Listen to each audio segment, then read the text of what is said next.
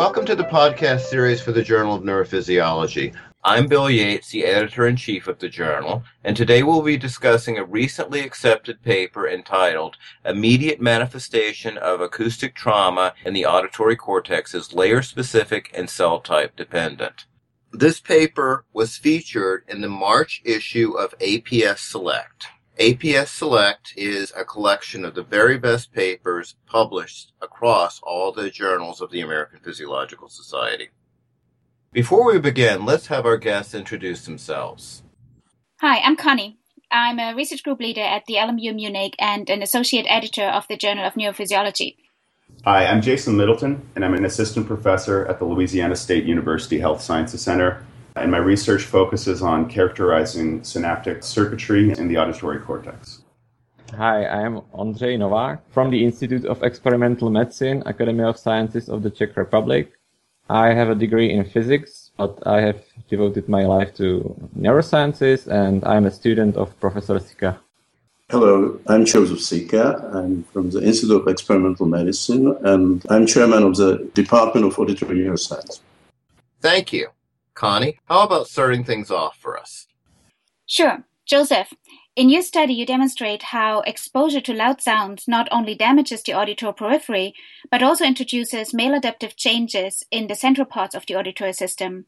So, to what extent could such changes, for example in firing rates, be the result of an adaptation of intrinsic properties of the neurons rather than altered synaptic input? In fact, there has been changes in ion channel composition shown following intense stimulation for the medial nucleus of the trapezoid body, which is a major inhibitory hub in the brainstem. Indeed. For example, it has been shown that the expression of key membrane channels, for example, voltage-gated potassium channel as Kv22, is tightly coupled with the effect of acoustic trauma. Or as you mentioned, there is a growing amount of data describing short-term plastic changes in the auditory midbrain. It is really difficult to say what happens in the auditory cortex, as more specific data regarding the immediate impact of acoustic trauma on the subsequent levels of the auditory pathway are missing. We try to contribute, at least partially, to solving these questions by comparing the impact of acoustic trauma on two levels of the auditory cortex. We observed more pronounced changes in the layer 2 and 3. Ondřej, your study characterizes the immediate changes in firing properties of neurons in the auditory cortex using two-photon calcium imaging in this model of noise exposure. So in another focus area, namely functional modulation of the auditory cortex, there's a long history of studies showing synaptic changes can be carried out by engaging neuromodulatory inputs along with sensory pathways. In these studies, you can observe immediate decreases in inhibition followed by increases in excitation, and then a successive rebalance of excitation and inhibition. Given that you see similar best frequency shifts in both inhibition and excitation at such a short time period after noise exposure, do you think the same mechanistic principles of reorganization might be in play here? Well, it seems probable that there is not only one gain controlling system in the brain, but rather more cooperating mechanisms might be involved. However, there are only a few studies describing the interaction between neuromodulatory systems and the auditory systems after auditory trauma. Furthermore, as far as I know, only long-term changes were studied. Well, we focused on somatostatin-positive interneurons because there is a growing body of evidence from other neurophysiological fields, such as epileptology, that this type of interneurons might be involved in excitation-inhibition balance control. Our data suggests that we are probably on the right track. If the acoustic trauma-related changes in the cortex are really due to disinhibition, and there are other studies suggesting that too, what is your hypothesis about the time course of the recovery of this adaptation? You show the onset of adaptation within 5 minutes of acoustic trauma, but how long will it last before homeostasis is regained? It's difficult to say. The peripheral afferentation is diminished after acoustic trauma, and the observed disinhibition might be a compensatory mechanism and not only a temporal short-term plasticity effect. If it is true and the deterioration of the auditory periphery is permanent or long-lasting, the operating point is inevitably shifted. Other groups have shown the remodeling of the receptive fields lasting for hours after acoustic trauma.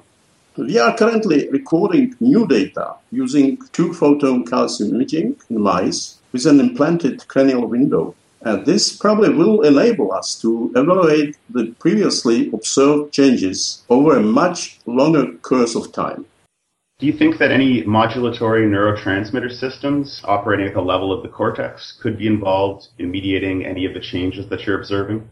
It might be adrenergic in the short-term effects and others such as serotonergic in long-term effects.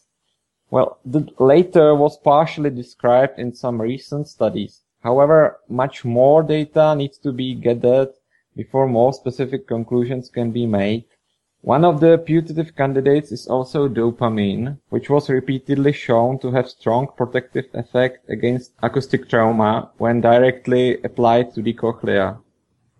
Do you think that the acute time frame of your recordings is allowing homeostatic, intrinsic, and synaptic mechanisms enough time to affect changes in the firing properties you're observing? Or could they be explained in part by an immediate change in afferent ascending drive due to frequency-specific increases in hearing thresholds?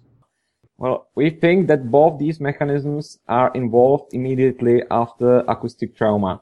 Short-term plasticity should be manifested within minutes, and changes in afferent ascending drive may be relevant even quicker.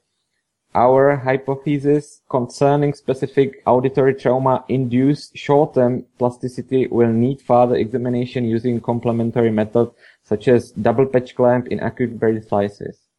In your discussion, you correctly state that within the subcortical part of the central auditory pathway, sound stimuli are processed intensively, and the response maps of individual neurons are shaped by local inhibitory circuits. This suggests that acoustic trauma might also affect inhibition in the subcortical auditory pathway. So how can you untangle changes you find in cortical neurons from changes that are inherited from the lower auditory pathway? This is a very good question and points at the huge amount of work needed to untangle the effects of auditory trauma on individual levels of the auditory pathway. However, as the auditory cortex is the ultimate level of the auditory pathway, one of the best accessible central auditory areas for optophysiological methods, we focus on transformations within the cortex. We choose the granular layer as the main target of thalamocortical projections and supragranular layer 2 and 3 as the main subsequent and the main processing site. We observed much more pronounced this inhibitory effect in the later level, and therefore we were able to discuss this type of change with respect to the flow of afferent activity, regardless of what happened at the lower levels of the auditory pathway. I have one question about the technical side of things. You state that acoustic trauma has the smallest effect on responses of low-frequency neurons in layer 2, 3, and layer 4. So do you think that this could be an effect of the mouse audiogram being less sensitive at the lower frequencies and therefore less affected by the acoustic trauma? Yes, that's what we observed. It's known that high-frequency areas of the cochlea are somewhat more vulnerable as the energy of traumatic stimulus dissipates during the passage through them. In some of our unpublished experiments, several animals were exposed to shorter acoustic trauma stimulus. After 1 minute of 125 decibels noise, we observed profound ABR threshold shift at higher frequencies. If it's so that the immediate effect of acoustic trauma is proportional to the amount of the afferent energy, auditory nerve fibers saturate during AT at all frequencies, and the high frequency part of cochlea after the acoustic trauma fades out immediately, then the hyperactivation of somatostatin positive cells at lower frequencies could be explained. However, our data still provide only clues. It's obvious that untangling the different roles of individual central neurotypes in the acoustic trauma-induced changes is in its early stages only. So this was a really nice study, and I think it gave us a deeper understanding of the resultant synaptic and functional properties in the auditory system immediately after noise exposure. But in your opinion, is there any immediate consequences of the knowledge gained here for clinical and therapeutic treatments of people suffering from intense acoustic trauma in workplace environments? I suppose it's definitely too early to suggest any specific therapeutic protocol. Nevertheless, further research on the precise role of individual neuron types involved in changes after acoustic trauma will enable us to think about some agent influencing such systems.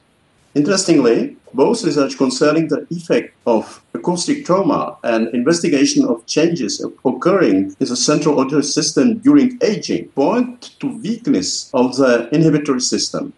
It's very well possible that later on, therapy of post-traumatic changes as well as presbycusis will be oriented on influencing or repairing inhibition. I'd like to thank our guests for participating in today's discussion of the article, Immediate Manifestation of Acoustic Trauma in the Auditory Cortex is Layer-Specific and Cell-Type Dependent, part of the podcast series for the Journal of Neurophysiology.